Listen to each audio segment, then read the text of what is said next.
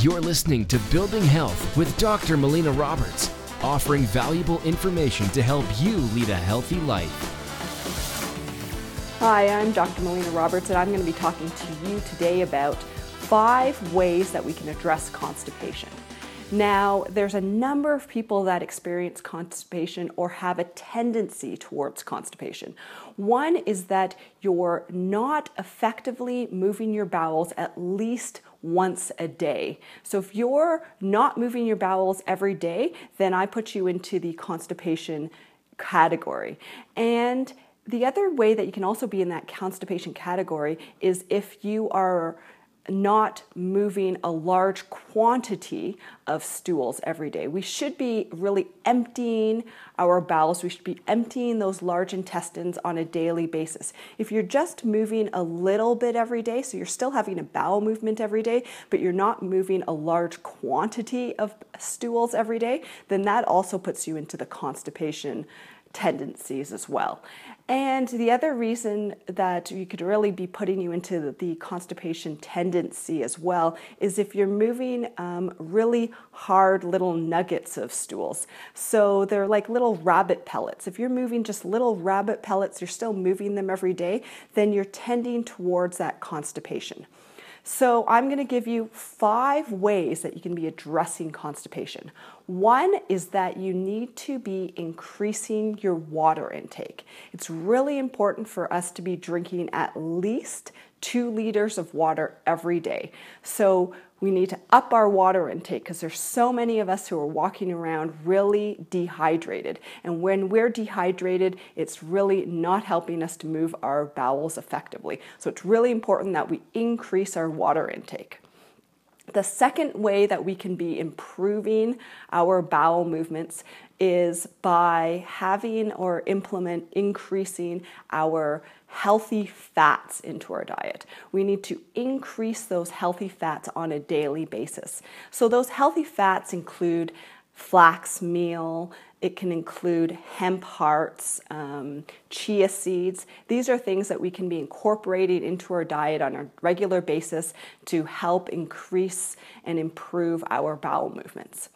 And the third thing that we can be doing as well is we can be taking in good, high quality probiotics. Now, probiotics, what they are is they're the good, healthy bacteria. So we really need to establish a good, healthy microbes in our digestive tract in order to get our bowel movements to be moving on a regular basis. Those microbes really need to be in good balance, and putting in a lot of those good, healthy bacteria is going to help us to have better bowel movements. So the number 4 thing we could be doing is avoiding the major inflammatory foods. So those major inflammatory foods are wheat, cow's dairy, and sugar. And every time you eat those foods, they cause inflammation in the mucous membranes of our digestive tract, and they make it challenging for that digestive tract to be properly functioning.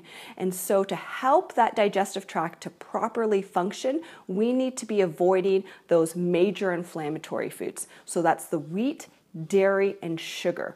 So the 5th thing that we could be doing to address constipation is that we actually need to be relaxed in order to have a bowel movement. And when we're relaxed, we activate a part of our unconscious nervous system called our parasympathetic nervous system. So we actually have to be in that parasympathetic nervous system in order for us to have a bowel movement. So if we're waking up and we are on the go right the entire day and there's no point in time where we're kind of slightly relaxed and our bodies can shift from that sympathetic nervous system to the more parasympathetic nervous system, so that stress state to that more relaxed state. If there's no point in our day where we're in that more relaxed state, then it's going to be challenging for us to have good bowel movements every day. So we really need to make sure that we get our bodies into that more relaxed state, our parasympathetic nervous system, in order for us to have good bowel movements on a regular basis. Thank you so much for listening. If you've enjoyed this podcast, please like it, share it with your friends and family, make a comment below, help us spread the word of creating health. You've been listening to Building Health with Dr. Melina Roberts. Continue to learn, grow, and build health.